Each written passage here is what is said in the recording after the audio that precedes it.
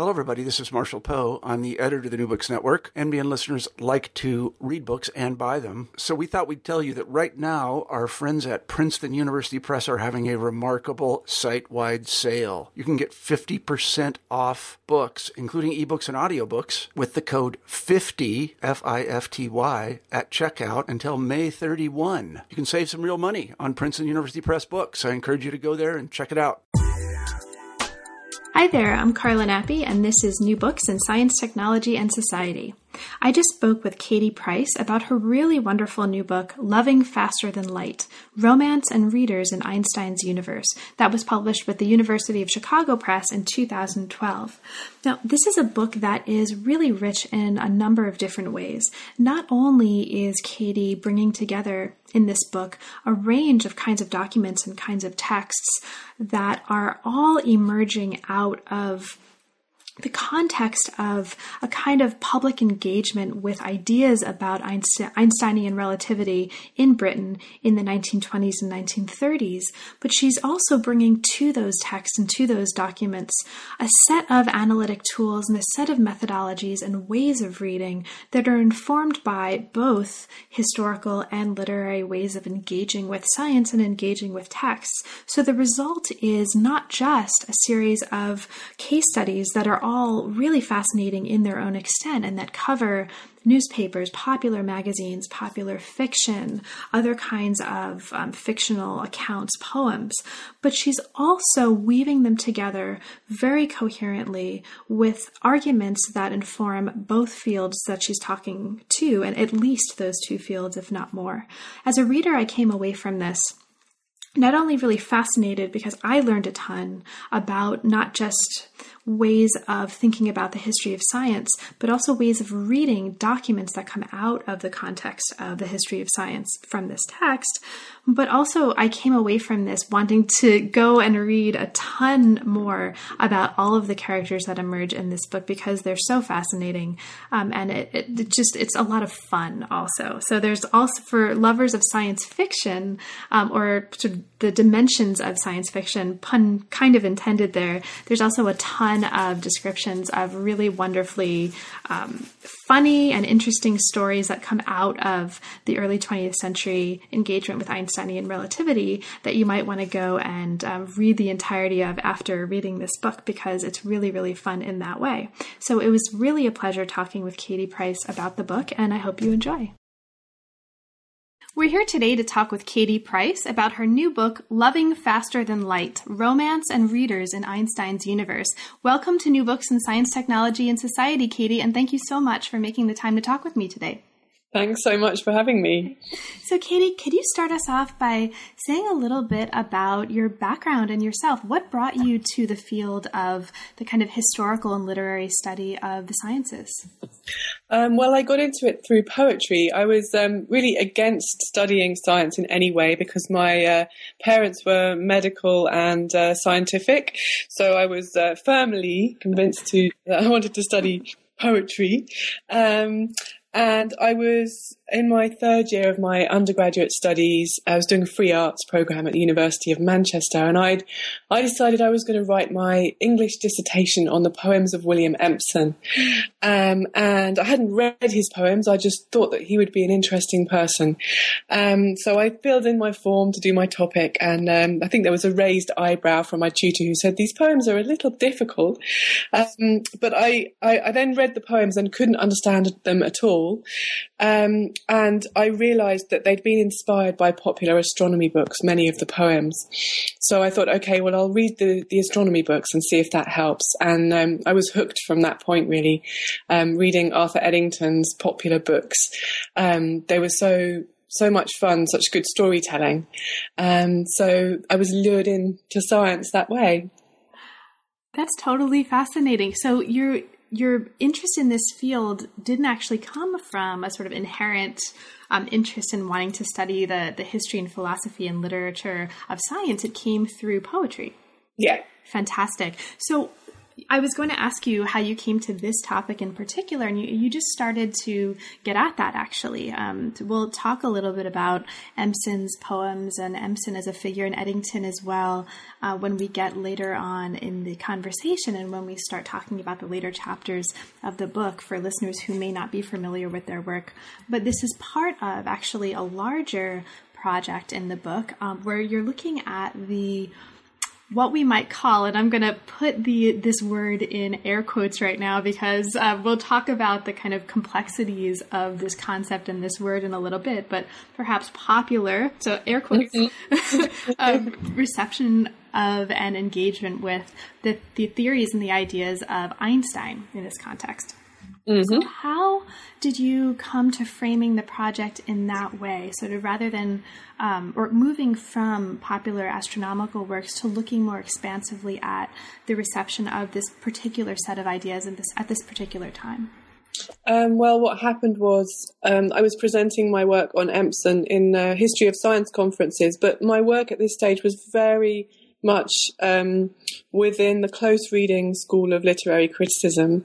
And so it was odd that I was there at a History of Science conference, but they were very welcoming people. And then they said to me, where's the context?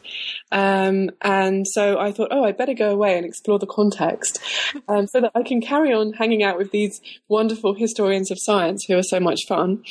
And so I spent at least a year in microfilm reading rooms, reading through newspaper reports of the key ideas that were in Empson's poems. So he was talking about curved space-time and about what happened in Einstein's universe to space travelers. He was using these ideas in his poems. So I thought, okay, I have to look at what happened when these ideas first reached a broad audience. So I went and I looked at newspaper coverage from 1919 when Einstein's theory of relativity was first presented to the public. Excellent. So this actually transformed into a project that wound up covering not just newspapers, but a vast array, a really wonderfully focused but wonderfully diverse array of different kinds of texts, different sort of ways of structuring argument, different kinds of materials, and we'll get to that in a moment as well. So this is your first book, is that right?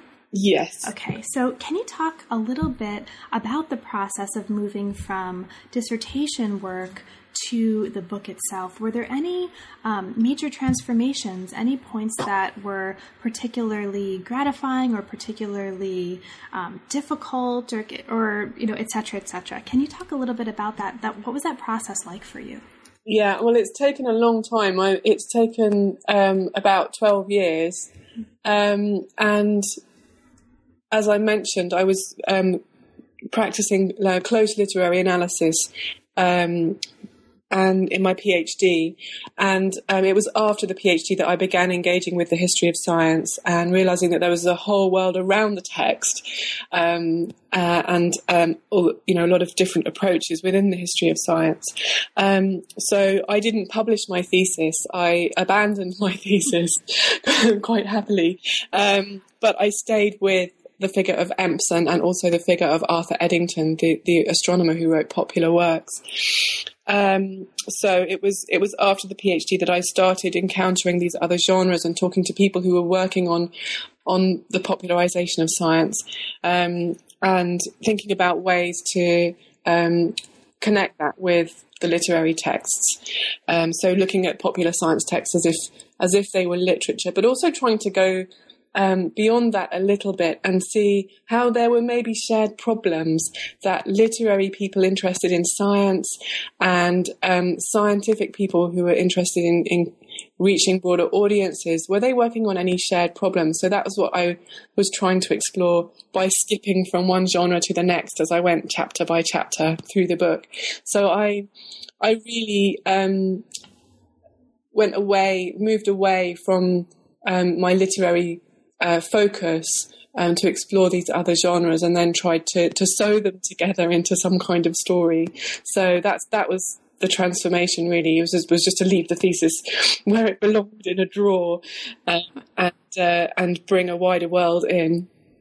Yeah, it's so great, though, because although you're saying that you abandoned the kind of literary analysis, that sensitivity to the texture of rhetoric, and that sensitivity to the texture of argument and to ways of reading, really line by line and word by word, different kinds of documents and different kinds of text to tell larger stories and to draw those connections that you're talking about, is very much still in the book, and is really, I think, a fantastic addition to what would otherwise, perhaps in another scholars and hands who with a different kind of training, what would be a very different kind of a story. And so actually, congratulations on that, because one of the really wonderful things for a reader about the book is this way that you've managed to really not just write a story here that's interdisciplinary or transdisciplinary, but that takes the kind of methodological and conceptual and analytical resources from both of those fields and creates a kind of sort of third meta field that informs both of them. And so... Oh, well, thank you. And of course, it's not true to say that I abandoned literary techniques, because the presiding spirit of the whole study is this poet and critic, William Empson, who he not only wrote astonishing poems with really complex astronomical ideas in them, but he also developed methods of literary criticism that were very much focused intensely on textual details and their possibilities.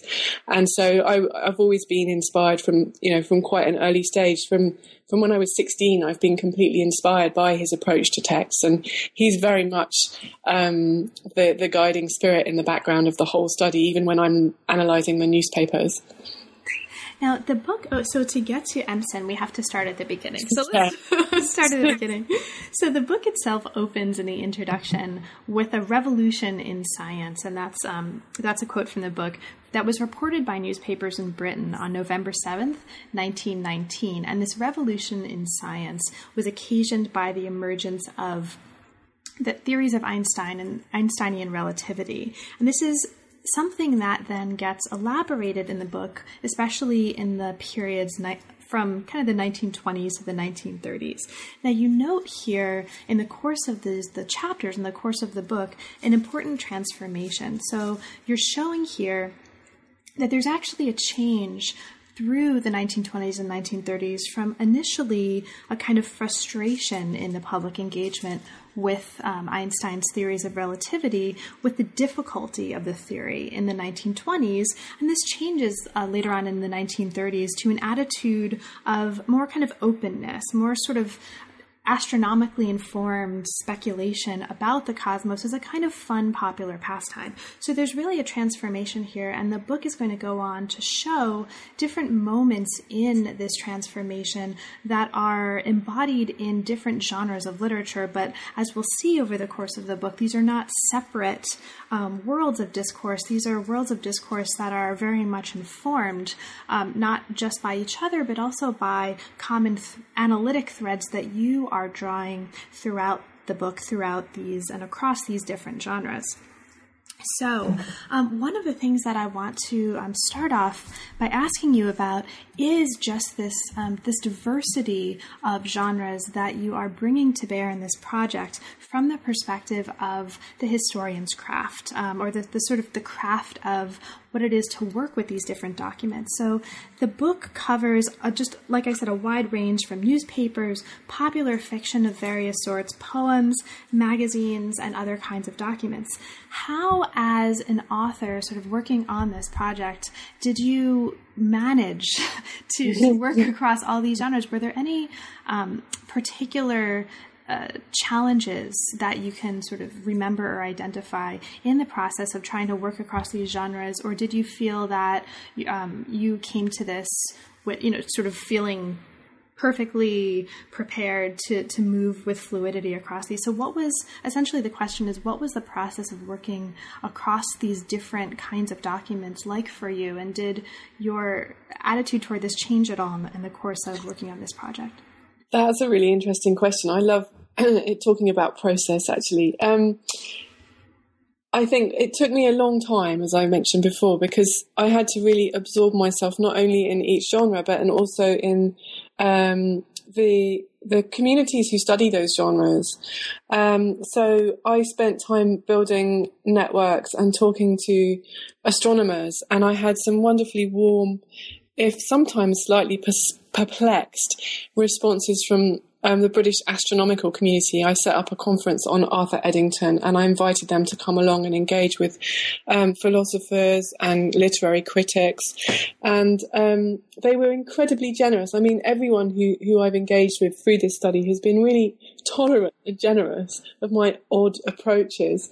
And so I spent time having conversations with people who inhabited these different genres, and I've also engaged with people who work in the present with media science by working with the British Science Festival. So that gave me some perspectives on working with newspapers, as well as listening to what people were saying about the media at popular science conferences. So it's all been about meeting people, not just sitting in archives going through these texts, but also presenting my work in different contexts, and having ongoing conversations with people who inhabit the realm of popular science, who inhabit media science, who inhabit literature, poetry, and popular fiction. I guess the chapter where I had less contact with communities of scholars was chapter 3, where I look at pulp fiction magazines. I didn't have an established network, so I'm starting to get area now, but I was more on my own with that chapter. But I didn't feel alone because I loved the characters in stories and the energy that the authors of Pulp Fiction were bringing. So although I was in the Bodleian on my own for much of that chapter, it was tremendous fun to work on that material. And it reads that way as well. So so it's clear that was a fun chapter to work on from the perspective of a reader. Now, one of the things one of the terms that you just mentioned in describing the kinds of communities that you engage with was the term sort of popular culture, and I'll focus on the popular part of this. Now, this, even though the chapters in the book all look at different people, different genres of reading, there are threads that weave them all together into the same story. And one of those threads is the idea of, or the sort of complex and perhaps problematic, in some ways, idea of the popular. Now, you articulate, and this is something also I would love to hear your thoughts on, because at the beginning of the book, you're very careful to articulate an approach toward what we should think of as popular culture that's very nuanced. You are very careful to say here that you're not sort of taking for granted the category of the popular, but rather using it to show the ways that it's always conceived and articulated in the tension with elite culture. So can you, there's a number of things we can talk about that are related to this as we get into the book, but can you start us off by saying a little bit about that category of the popular? How important is that for you in thinking through these ideas? And can you talk about the kind of ways that you want to kind of complexify or complicate that notion for us in the book? Well, there have been some suggestions from scholars in the history of science communication that we don't use the term popular science anymore, because it's such a problematic category, because it assumes, for example, that there's a sharp division between proper science and popular science, and that therefore popular science is a parasitic activity, it's a secondary activity, and for many reasons people want to avoid those kind of connotations, because the activity of engaging wider audiences with science, or of science coming from those wider audiences, is really complex, and it's a contribution to knowledge in its own right. So that's just one of the reasons why people suggest that we don't use the term. And after some humming and hawing, I decided to retain the term popular science, partly because I'm working on the 1920s and because the term is valid and current for that period. And because of the point that you've just made, that the popular is always in some kind of conversation or or tension with notions of an elite.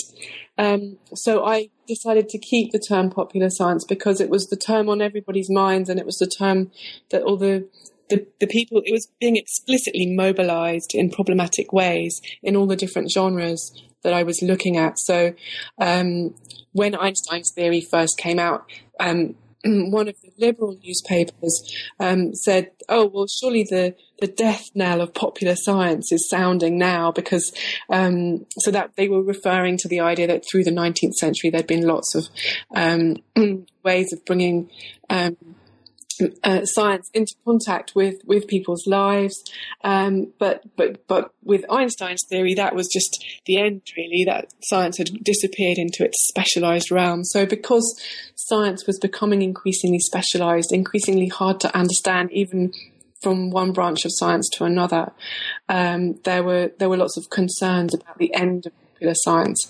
That very 19th century phenomenon was drawing to a close now that we'd moved into a new century. So people were explicitly confronting the term popular in their own way then, just as we are now in a historiographical way. So that's why I decided to keep it, but to make it a prickly term all the way through the book. Now, one of the categories that you bring to bear in sort of giving some texture to this category of the popular is the notion of mathematical innocence. Yeah. So can you say a little bit about that and the importance of this notion of mathematical innocence to the way you're thinking about what we might think of as a popular field in the context of the 1920s and 1930s in Britain? Yeah, well, I came up with that term because I wanted to have a different term rather than saying lay readers or lay audiences, because that's the term that that's often available for use. We have a contrast between the scientific specialist or the scientifically literate person and the non-specialist or the lay audience. And I wasn't really happy with non-specialists, partly because it's a negative term, but also because it had become really clear to me that the people who were engaging from outside science were specialists themselves in their own domains. So the journalists were specialists in being able to sell newspapers and create attention-grabbing headlines and twist science in with politics. And poets were specialists in bringing surprising or opposite things together, and so on. So they were specialists. I couldn't bring myself to call them non-specialists. And I didn't want to call them a lay audience because I felt that was importing a sleeping and quite sleepy by now religious metaphor that would carry its own interpretation that I didn't want imported in an automatic way.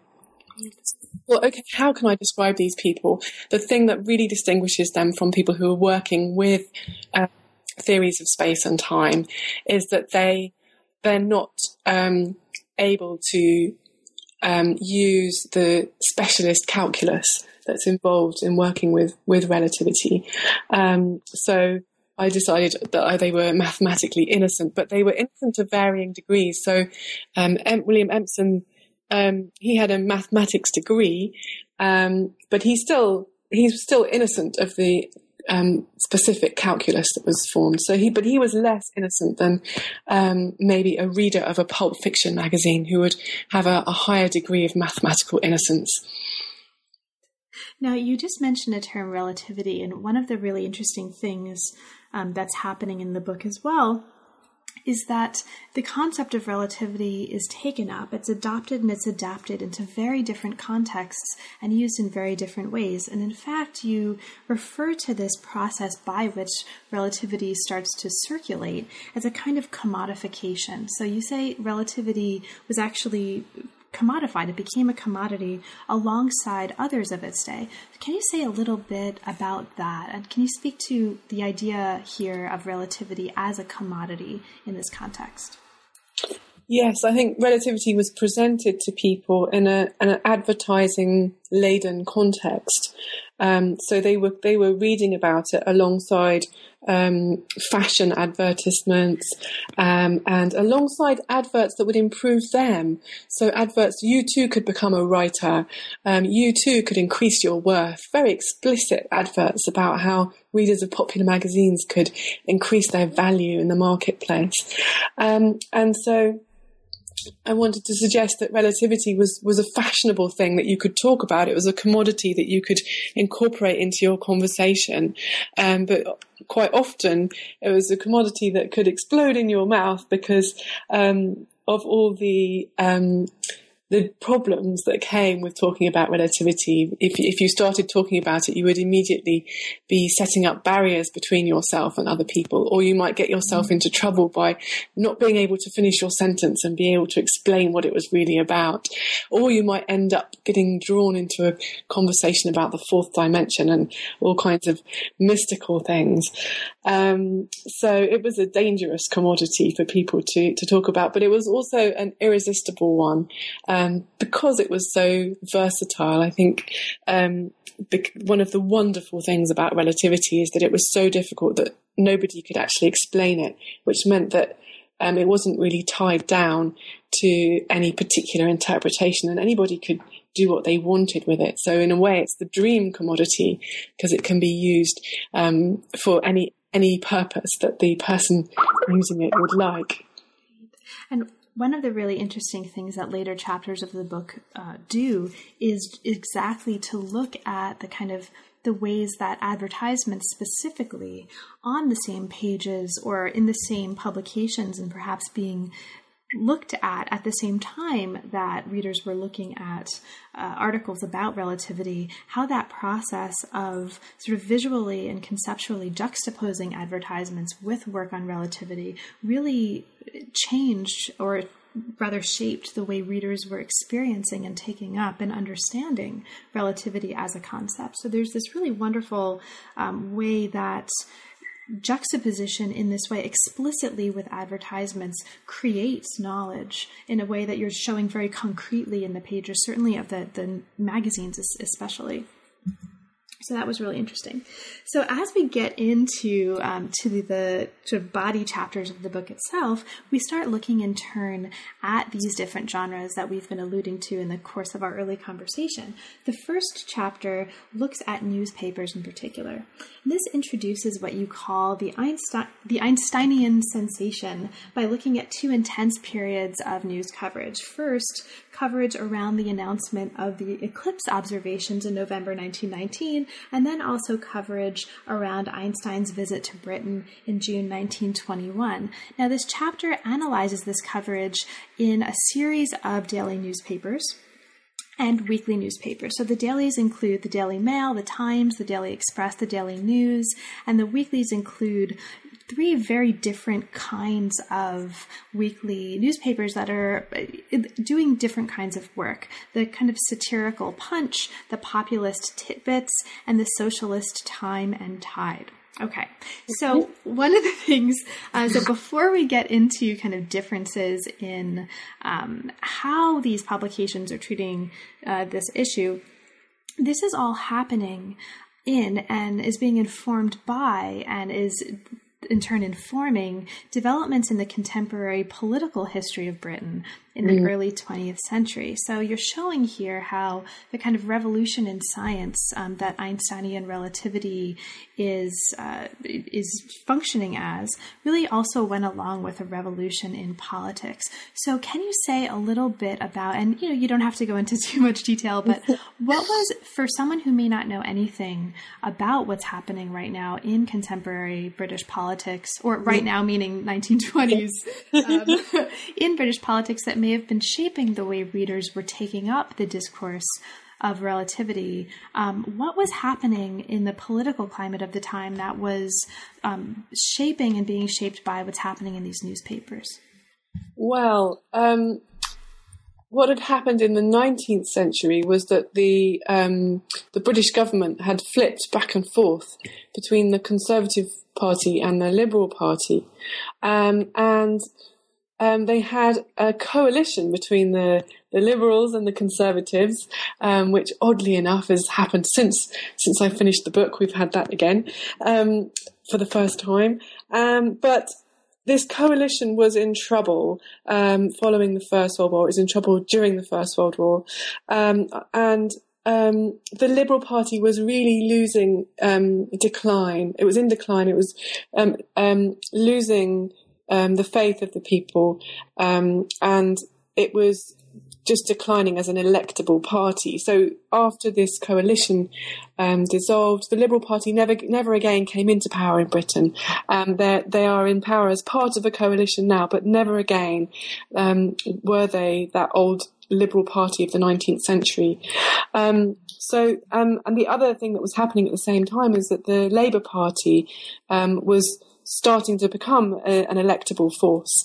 So there was this shift from the Liberal Conservative back and forth into what's been more familiar through the 20th century, which was a Labour Conservative shift back and forth.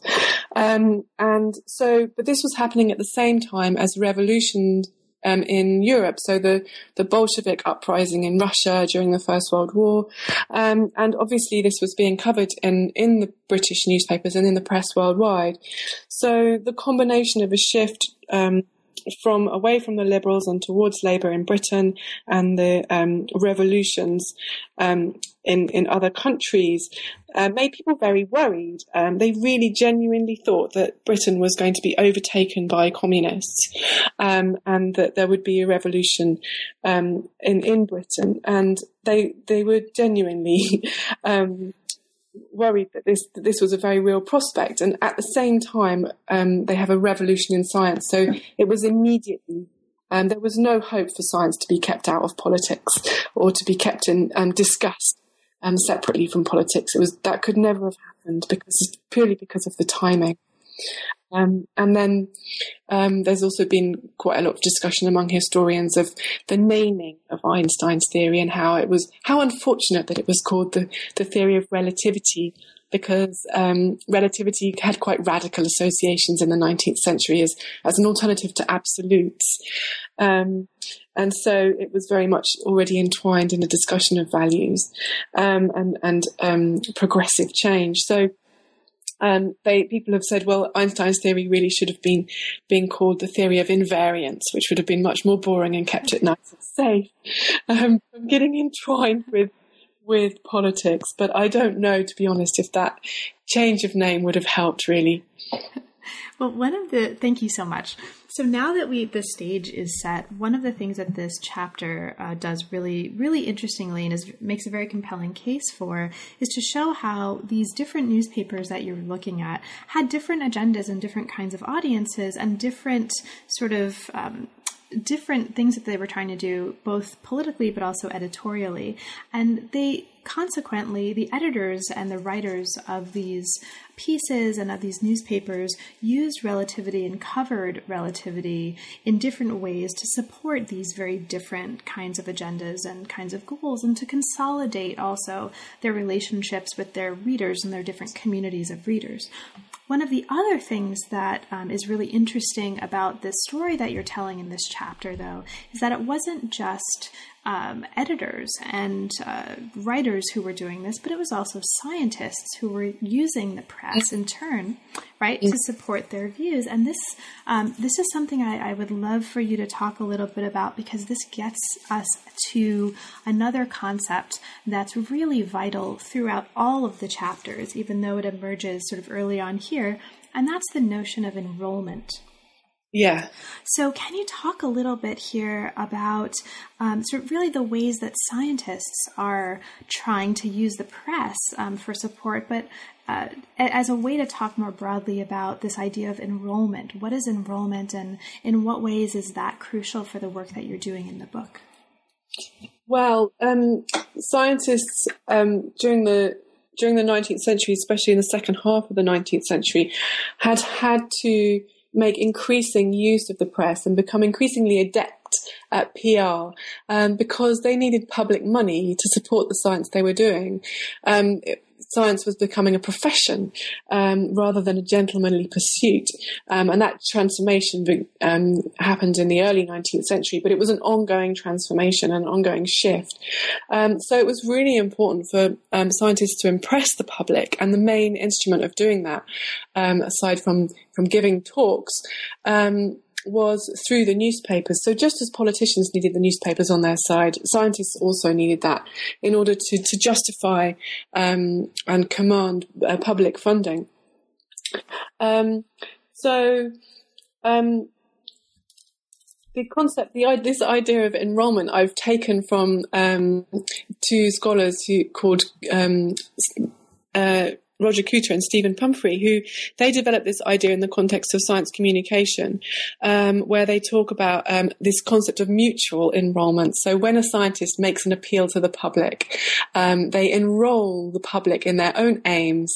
So the aim might be for them to have a public profile for science and public support. The public becomes part of they become enlisted in that endeavour to gain support for science. But they also suggest that enrolment can work the other way, in which case the scientist becomes enrolled in what the public wants. So there might have to be a bit of compromise in that mutual enrolment. And what I found, I thought, okay, this sounds like a really interesting model for public engagement of science. I'm going to test out this model by looking at the case study of relativity in Britain, and I'll see where it breaks, because every model has a breaking point. That's the difference between a model and the messy business of real life. And I found that what happened was that scientists would enroll the public, but then the scientists would get enrolled in other things that they hadn't wanted maybe to be involved with. So science became an instrument of media promotion. And I'm sure that wasn't the original aim of the scientists. They wanted to get the public to support them. And so they had to cater to public interests. But science became a method. By covering science, the newspapers could promote themselves as newspapers. So the Daily Mail could do Daily Mailish things with relativity. So my favourite headline in the whole chapter is "Light Caught Bending." It's such a Daily Mail headline. So every newspaper used relativity as a way of saying to its readers, look, this is what we do with science. This is what we're doing with the latest science story. And this is what we offer to you as our readers. The Times, the real virtue of the Times that it promoted to its readers was that you didn't need anything except the Times, because we will show you everything, every angle on the subject. We will talk all around the subject, so you're informed with a broad scope of opinion, and you'll be able to make your own mind up. So the Times had a real bonanza with relativity, and they had the most inconceivable range of content on the theme of relativity. And so each newspaper performs their own relationship with the public, their own promise to the public by how they covered relativity. And I don't think that's a new thing. I think particularly Jim Secord has shown in his research that what it meant to be a scientist and what it meant to be a newspaper were almost twins that grew up together from the early 19th century onwards. They shaped each other. So I'm not saying that this is something new that happened with relativity, but it was very much in action, and it meant that there were lots of surprises in store. Scientists couldn't really control how the newspapers were going to use relativity, and then that set up the problems that then were encountered when people wanted to popularize relativity in the 1920s. They had to unpick this media image of relativity, or media images that had been created.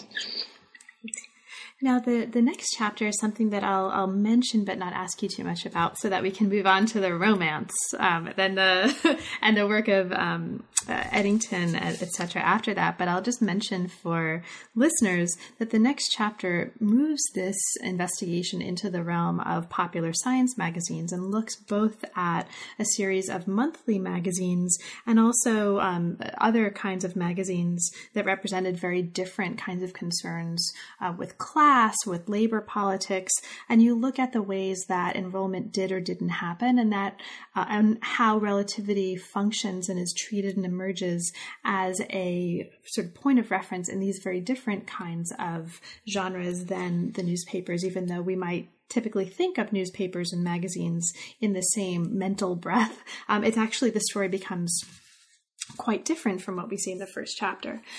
But what I want to ask you about, or sort of bring us to, is more and more as we get into creative fiction. And the third chapter looks at space and time in pulp fiction, and looks at Einstein-themed stories in pulp fiction magazines. Now, can you talk a little bit about the ways that Einstein-themed stories emerge in this genre? And this is a chapter in which you talk about the importance of kind of romance plots in engaging themes of relativity. So how did that work, and how did sort of Einsteinian relativity emerge in this genre as an important way of telling a romance? Oh, there are two types of stories that I found. One was the adventure stories, where people would fall through a crack in space and time. They'd undergo some kind of bewildering transition. So those are the adventure stories, and they appeared quite quickly off the mark in the early 1920s. The romance stories that I found come a little bit later, in the mid 1920s. I guess it depends whether you're considering the adventures as also romances. Sure, either one. So it would actually be great to hear about either one of those types of stories as they engaged Einsteinian themes, whatever type that you're actually most excited about. Well, what I was delighted to find in these stories was that they were laying claim to the new space and time on the behalf of mathematically innocent readers. So what had happened in the newspapers and in the popular magazines was there'd been quite a lot of tension, because the scientific authorities had said, this theory is too difficult for you and we can't give you access to Einstein's universe. I'm sorry, but if you want to join in, you're going to have to obtain very high-level mathematical training, so goodbye. And obviously people weren't satisfied with that, and they said, no, you've got to give us access, or we'll devise access on our own terms, which was a horrific prospect to scientific authorities, because they didn't want people to make up their own version of science.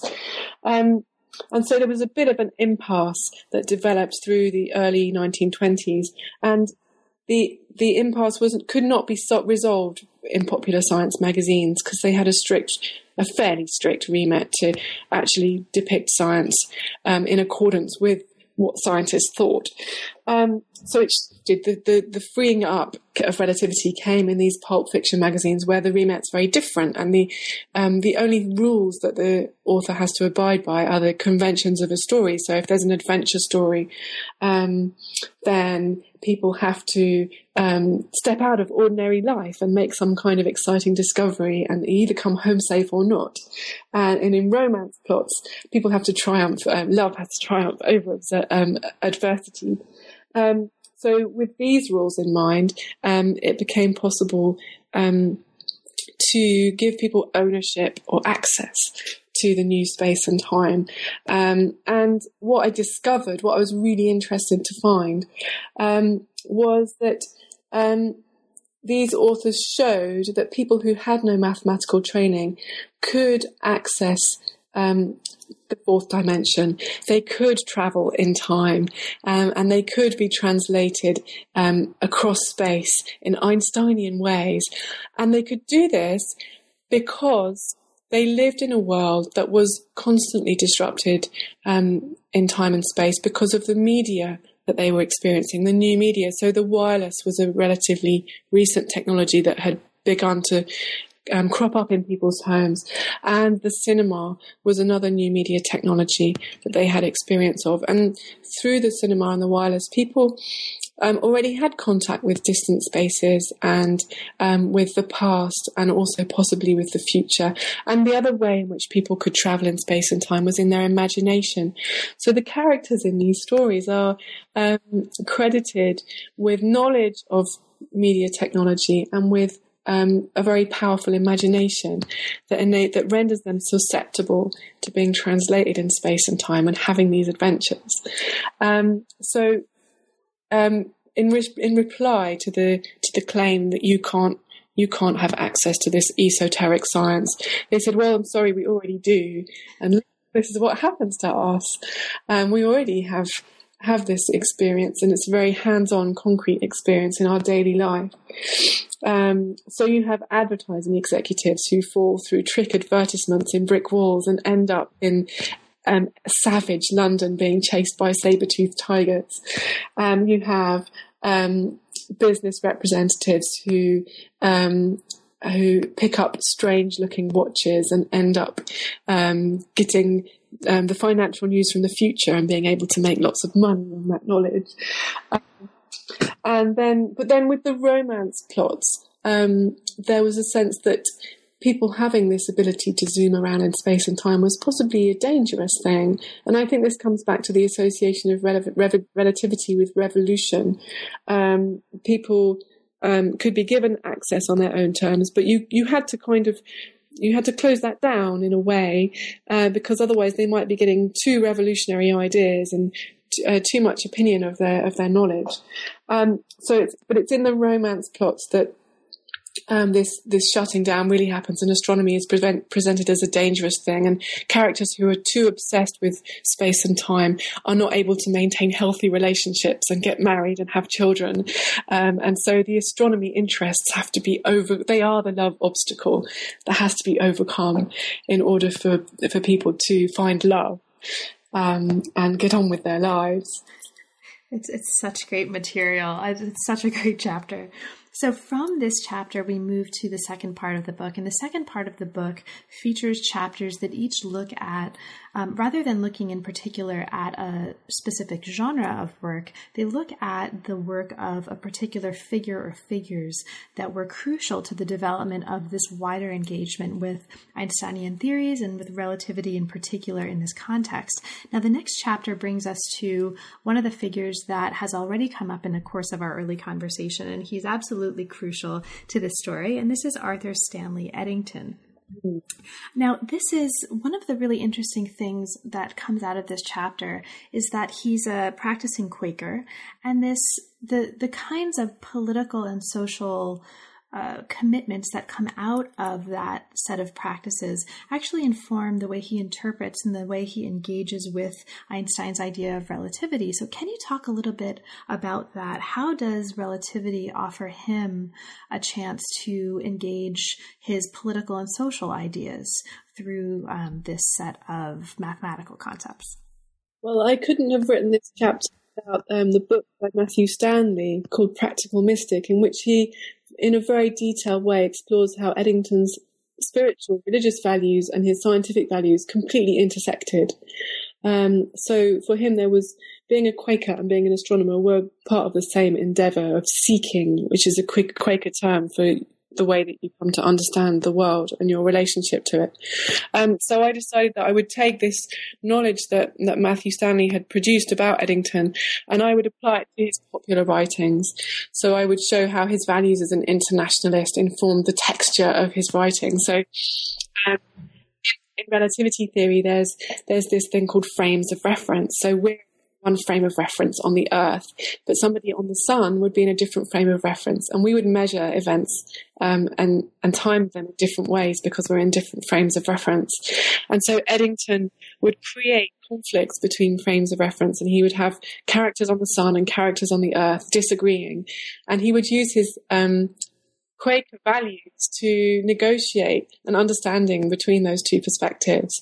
And so all the way through his popular accounts, there are these disagreements and disputes, and he resolves them, but he uses narrative tension. He uses the techniques of popular fiction to create disagreements and bring it to life, so that as readers we're invested in him finding a solution. So that's a very subtle way in which his Quaker values caused him to borrow very popular techniques to create narrative tension and then resolve it in ways that accorded with his own interpretation of relativity theory. Great. Now the materials that you used included in this chapter not just Eddington's published work, but his unpublished letters and his journal entries. So what kind of perspective or what kind of entry into this set of problems did using those particular kinds of materials give you that, and how did that story engage with what you would have seen in the published materials? Well, Eddington was a very private person, so there are some quite significant limits on what we can know about him and how we can find out about the inner life that he led. But what I wanted to do was to show that Eddington was experiencing everyday life in ways that were comparable to those of his audience. So he was, for example, sugar and butter and things like that were rationed after the war had ended. But when he went on his astronomical expeditions, he was treated to overflowing sugar bowls on board the ship.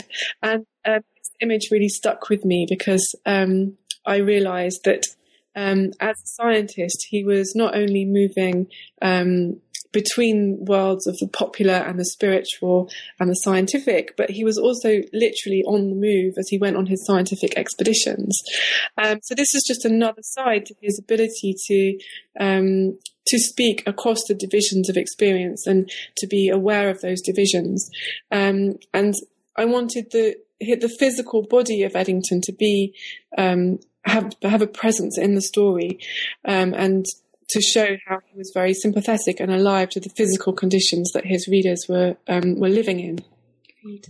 Now, as we come to the end of the book, or the last part of the book, we won't have time to talk about all of the wonderful things that are happening in chapters 5 and 6, especially, but I want to just kind of signal and ask you about one of the things that's happening in chapter 5. This is a chapter that's focused on the work of Dorothy Sayers, and you're showing in here that her engagement with popular physics is part of a series of larger arguments that she's making, or sort of larger issues she's dealing with that have to do with kind of masculine and experience in the post-war. So post-war male disorientation, I think you term it. And she's engaging popular physics as a way of engaging issues of marriage and relationships and the sort of the masculine in this context. Can you speak a little bit to that? Because that might be a kind of surprising connection for readers to find in a book on Einsteinian relativity. So how is, in what ways is that important to the larger story that you're telling? Well, it's a surprise to me as well, but Sayers was a big fan of Arthur Eddington, and she wrote to her son and said that she really valued the way that he enlarges and disorientates the mind. But in Sayers' books, she uses popular physics as an obstacle to marriage. So in keeping with the popular fiction stories, she has these background characters who are obsessed with time and space, and who have been reading Eddington, and who are inhabiting this Einsteinian world, but it's causing them to lose touch with practicalities of life. And so these characters have to be rescued from Einstein's universe, and so that they can get married. This is always the goal at the end of the story, but it's for Sayers' stories, the marriage is always something that's being delayed or deferred or not quite happening, and so it fits in with the popular fiction stories in that relativity is an exciting new development, but it's somehow dangerous, and it can cause people to, if they get too absorbed in the new cosmology, they might lose touch with terrestrial practical realities. Now, we come now to the last body chapter of the book, and although this is the last body chapter, you've mentioned earlier that it was this topic that actually spurred your interest in this set of issues and this range of questions in the first place. And this is the chapter on the poetic work of the astronomy love poems, which I love that phrase, of William Empson. Now, Empson is well known for his work on the multiplicity of meanings of a word, and as you, I think, phrase it here, the creative power of contradiction, where you talk about his work on contradiction and on multiplicity of meanings. And listeners or readers may be familiar with him as the author of 7 Types of Ambiguity, and there's another book that we briefly talked about this before the interview, but that I had totally coincidentally seen earlier this week, which is his work on the structure of complex words, which Stefan Collini is working on right now. Now, this is a chapter that looks at this wonderful set of engagements with popular science and with physics in particular, and ideas of relativity in these love poems in a really detailed way. And so you're giving us a very textured reading of the lines and sections of these poems as they emerge out of Empson's work. Can you talk a little bit about sort of why he's engaging these themes of relativity in this work? You mentioned a little bit in the chapter that he's inspired by the work of John Donne, who was himself inspired by the new philosophy of Copernican astronomy. But can you speak a little bit to the importance of astronomical themes and of relativity in Empson's poems and the significance of that for the larger argument that you're making in the book as a whole? Well, Empson really seized upon the new astronomy as a resource for exploring the gaps that appear between people who've been reading different kinds of things, or the gaps that appear in unrequited love affairs with which he is very much preoccupied as an undergraduate, as many people are. And I think that one of the things he really admired in poetry is that how a poet can take a very personal experience and they can make it powerful and interesting to other people through poetry by using metaphors and analogies and conceits. So, okay, I'm having a terrible love affair, but that's not very interesting to anyone else. But if I use an astronomical metaphor, I can help myself through this difficult time by distancing myself from it. And I can also give my love affair a cosmic significance that other people can participate in. So I think that's the general model that he's using. And so although his poems are far from popular because they're so very difficult, he's very much concerned with the ways in which popular science can have a use and have a life beyond science. One of the wonderful things, just to sort of put a final point on that chapter, as a reader who came into this knowing very little about Empson, he really emerges from that chapter as someone you'd really want to hang out with. You know, he's just sort of like, I wish that he was around for me to hang out with and have a conversation with. And so I think it's a mark of, incredible success for a writer when you can write a historical figure in that way and have him emerge out of the page and be somebody that readers are really going to want to spend more time with. So I think if this is probably going to be responsible for a lot of historians of science learning a whole lot more about Empson, because he emerges as such a compelling figure in this book that you really want to go on and learn much more about and spend time with. So thank you for that, because you've really inspired me here to go and read a lot more about him. He seems just like a super cool guy. Okay, so we are sort of at the point where we probably should be wrapping up so that I don't take 3 or 4 hours of your time talking about all the wonderful stories that emerge out of the book. I will note for listeners, especially those who haven't yet had a chance to read the book, that there's also this really wonderful conclusion in which you're not just wrapping up the book, but also introducing the work of J.W. Dunn and his book, An Experiment with Time, as a way to think through the stages of relativity's enrollment in the popular culture that you present to us in the book. So, Katie, is there anything in particular that we didn't have a chance to talk about? And like I mentioned, there's an extraordinary number of wonderful characters and stories and themes and concepts in the book that we didn't have a chance to talk about. It's a very rich work. Is there anything in particular that we didn't cover but that you'd like to mention for listeners and readers? Well, just we did talk about politics, but just coming back to that, there's this question of the terms on which an encounter between maybe two different areas of authority can happen. So one authority would be the scientific establishment, and another authority would be popular voices. So there are these multiple authorities that come to an encounter, and I think that that's often a journey that can unfold over quite a long period of time. So people, as I mentioned, were unable to have access to relativity, or they were told that they couldn't. And then they found that they had ways around that access.